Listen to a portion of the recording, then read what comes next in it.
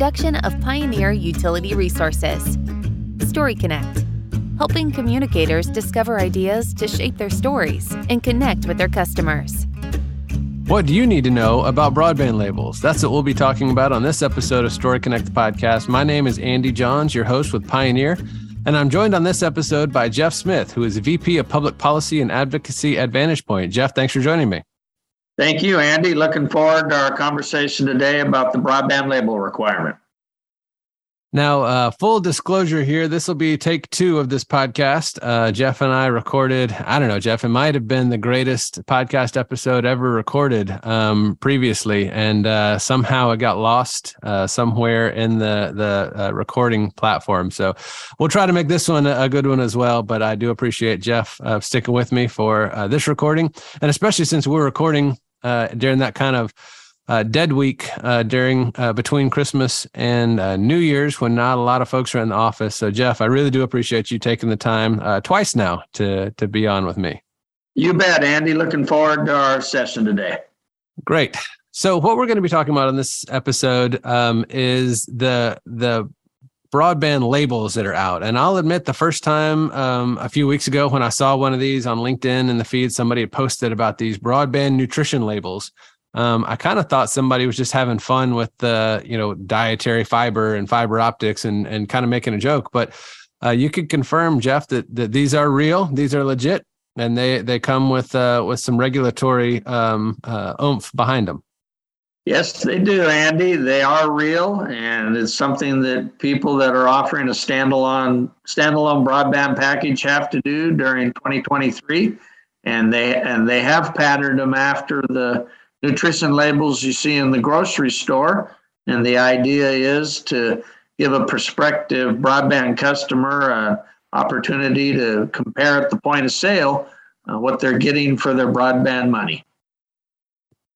Got it. So where does the idea come from for something like this? Is this something that came from within the industry, or something that came from consumer advocates, or something legislators just dreamed up one day? Where does the emphasis for this come from? The idea, Andy, that's a good question. The idea started at the congressional level. This was part of the Infrastructure Investment and Jobs Act, the landmark legislation that Congress passed that allocated $65 billion for deployment of broadband infrastructure in the country. And this is one of the strings that are attached to that. They wanted customers to have a fair and transparent process at the point of sale.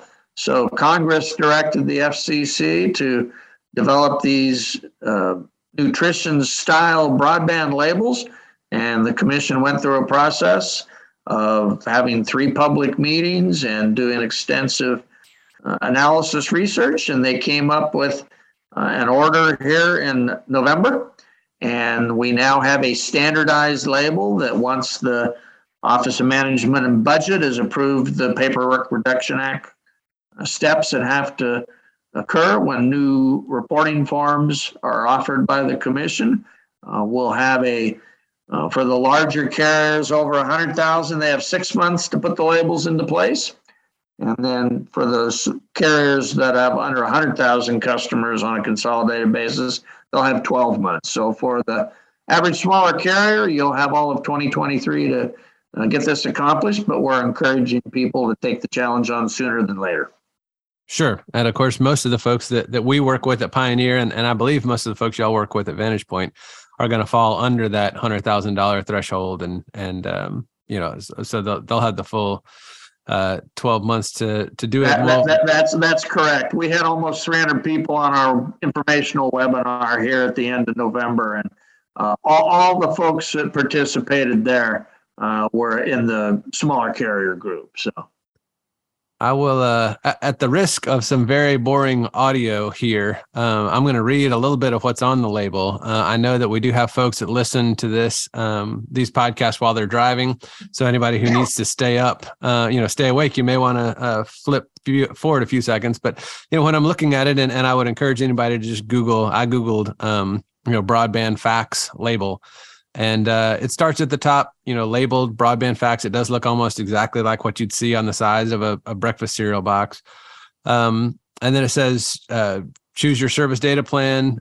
This example has a 50 Mbps service tier. It's got the monthly charge for month-to-month plan, monthly charge for a 2-year contract plan, data included in the monthly charges for additional data overusage, other monthly fees, optional modem or gateway leases, activation fees, deposit.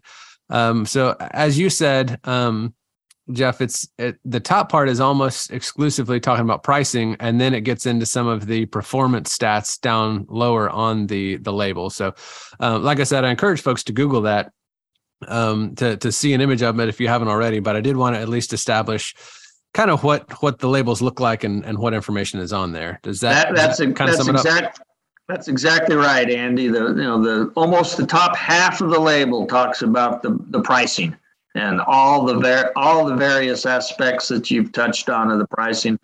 We like to categorize that the commission's done a nice job of balancing a nutrition type label. If you're in the cereal aisle and you're trying to decide between Wheaties and Cocoa Puffs, you're going to have two contrasts there. On this broadband label, we're talking about the things that make broadband taste good, and that's the speed and the price and the attributes that an average customer looks like. And then lower in the label, we get into the items that you can say that makes it good for you. And Wheaties might win the day over Cocoa Puffs. Cocoa Puffs are going to taste better, but we get into the bottom part of the label. We talk about the network management practices that a carrier employs, the privacy. And one of the things we think that'll be added, there's this comment period coming up in January and replies in February. We anticipate the commission may choose to add a requirement to add a link for your cybersecurity practices as well. But those are more of the things that make it good for you in terms of adequate network management in place, privacy policies that comport to prudent rules, and then the cybersecurity. Got it. I do want to get into that January deadline and the timeline here in just a moment, but while we're talking about what's on there, it seems to me, Jeff, like anytime there's regulation that comes out like this, there are going to be some folks, and if we don't want to say winners and losers, we're going to, say folks who it may help give them a little bit of advantage or not.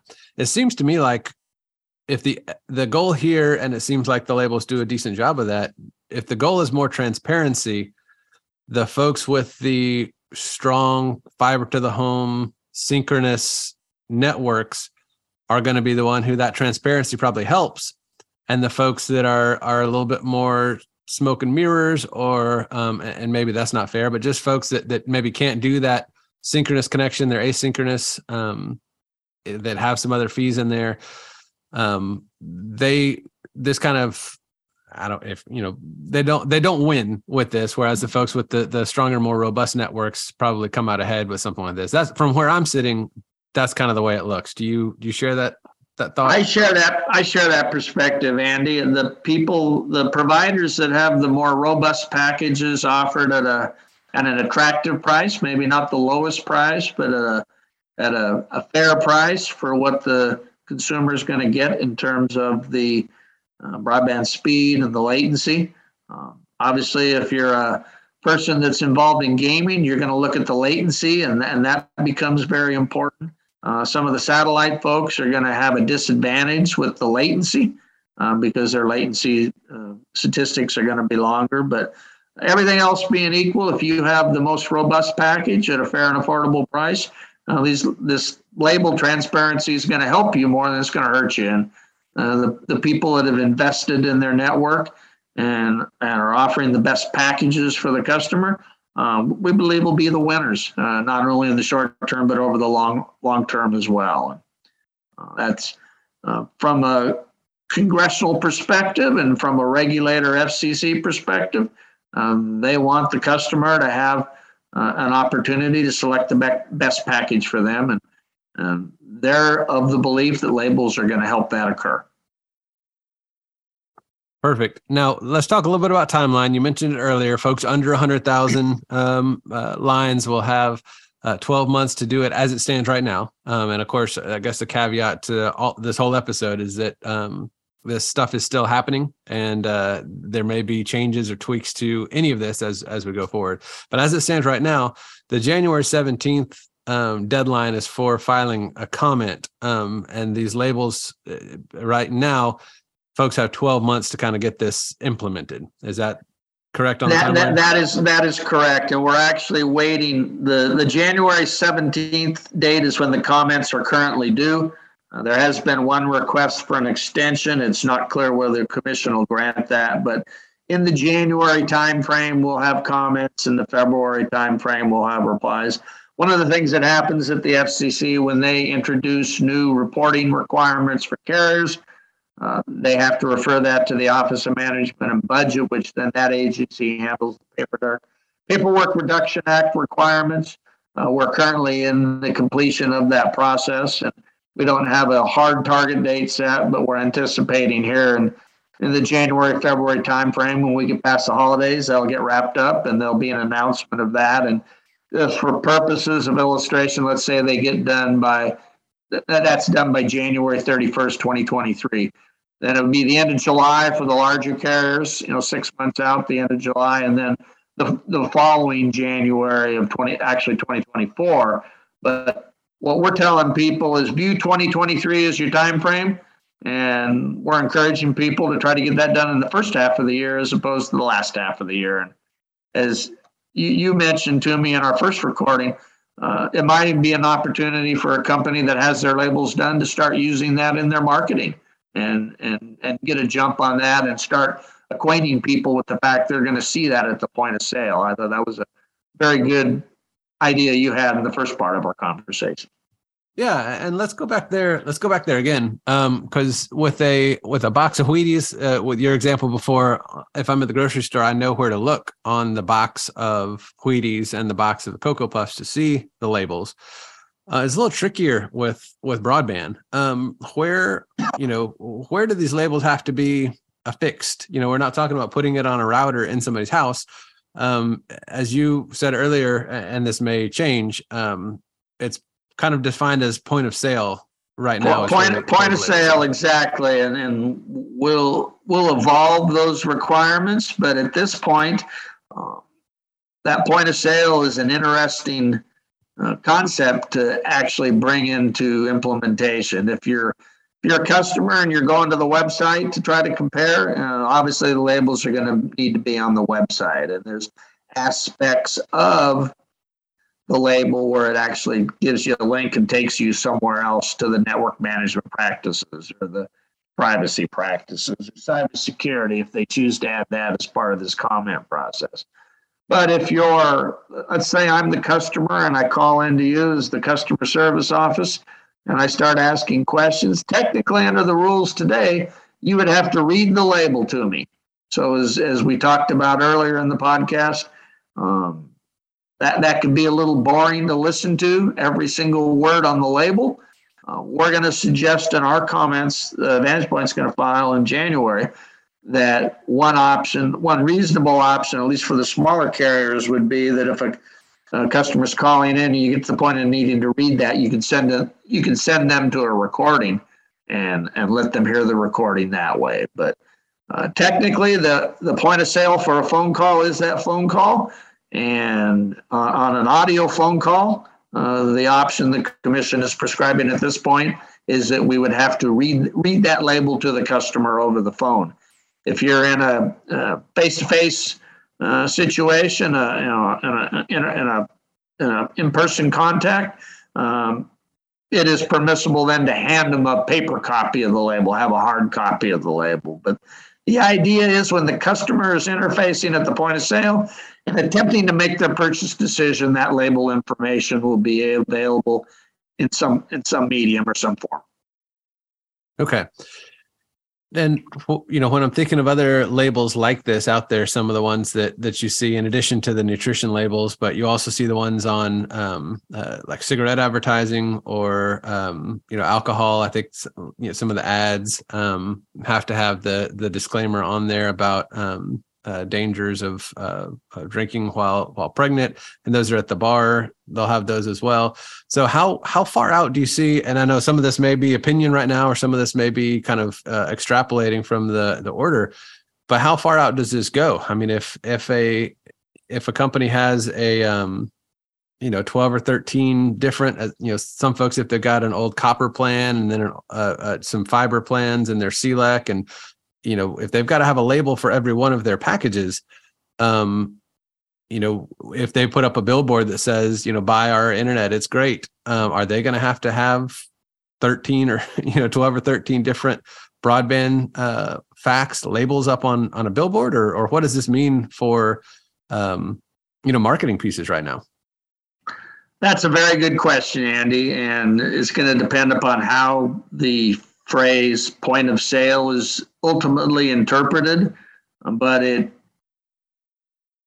if reason is not brought in, it will end up being a restriction as opposed to an enhancement. If ABC broadband carrier can't have a billboard without having all their labels up, that would seem to be restrictive. You raise a good point. If you have 13 to 15 various packages, the current requirement is for every package you have to have a unique and distinct label. Down at the bottom of the label will be identifying information for the carrier and their FRN number, and then there'll be a unique numeric identifier that describes the plan.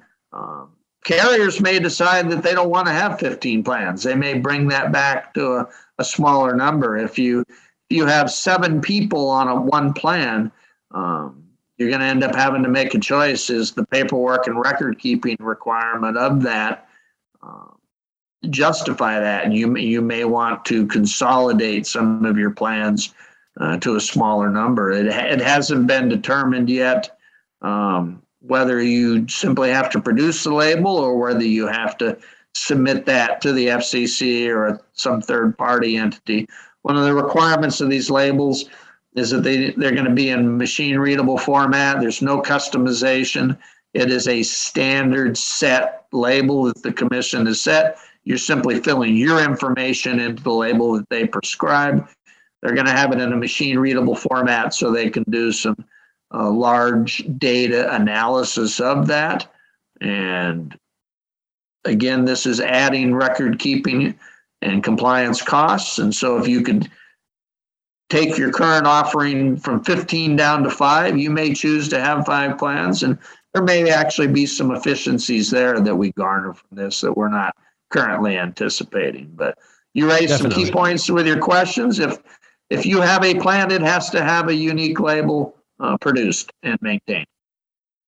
Okay. And then it just remains to be seen at this point as to whether that just has to be provided on the website and in the lobby, or if that's got to be on the example you mentioned earlier is, the booth at the county fair, or I guess just how far it goes. It sounds like remains to be seen. If you had enough plans, you'd have to have one label with the ad saying buy our service, and then the next billboard down the road would be your 15 labels. So hopefully some reason will take hold on this, and we'll come up with we'll have the kind of balance the commission currently has in terms of what's on the current label, not overwhelming the customer with information, but providing useful data for that purchase decision for the broadband customer. Got it. So, if we've got anybody out there who's listening and on the communication side and is, the heart rate's up a little bit, maybe to calm down a little bit, it sounds like generally the folks you've talked to, aside from kind of the gray area right now as to how often this has to be displayed, overall, it sounds like folks in the industry are having a pretty positive reaction to this. What are you hearing from folks in the broadband space from Vantage Point clients and others as how they're reacting? Good question, Andy. People have the normal reaction of an additional record keeping or reporting compliance requirement. There's a little bit of initial apprehension, But when they weigh that against the fact that this is one of the requirements for that $65 billion to be infused into the industry, it's a fair trade-off. This is actually one of the easier compliance issues. We have these requirements of having to test the network performance, and you're having to go out and interface with the customer and actually test the capacity at their residence or their point of origin for their broadband. Now that gets a little more complicated. This is something a carrier that is providing a standalone broadband package controls each piece of the input. You set your price, and again, you're reporting what your typical upload and download speeds are, latency. You have your policies in place. The one thing it may engender is if you don't have your network management or your privacy policies up to date, it's going to require you to tweak that and get that into compliance. But you control all the information that goes on the label. This is just a matter of assigning some people the task and giving some timelines and some deadlines. We're very confident at Vantage Point that the carriers that we have the privilege of working with are all going to be compliant well before the deadline in 2023. And so this will be a necessary part of getting that $65 billion further invested into broadband. Got it. Well, last thing I had for you, I think you touched on it there a little bit, but what are you recommending folks? So it sounds like we got to wait for the form to be finalized before anybody can really do too much. What are kind of the recommendations, the next steps that you've got for folks that want to make sure that they stay in compliance on something like this? Good question, Andy. What we're recommending is assign some responsibility and ownership for it within your company and set some time frames. And then, if you are a company that has in the team, 12, 15, 18 different plans, you may want to take a look at what steps you have to do to get to a smaller number. The one thing that isn't going to change, for each standalone plan you have to produce a label. And currently, you'd have to produce those on a quarterly basis because there are, on the piece that says government taxes, those change every quarter when the universal service surcharge changes. And we're going to offer in our comments that we file as Vantage Point in January that piece only be required on an annual basis, but we don't know what the success of that'll be. So the idea is to start to size what your response has to be. Again, I anticipate, Andy, if we have people with multiple plans, I think we'll see a shrinkage of some of the plans to a smaller number of plans offered because of this labeling requirement. But it's a matter of just tasking out what you need to do. And the commission's been very generous with a 12-month.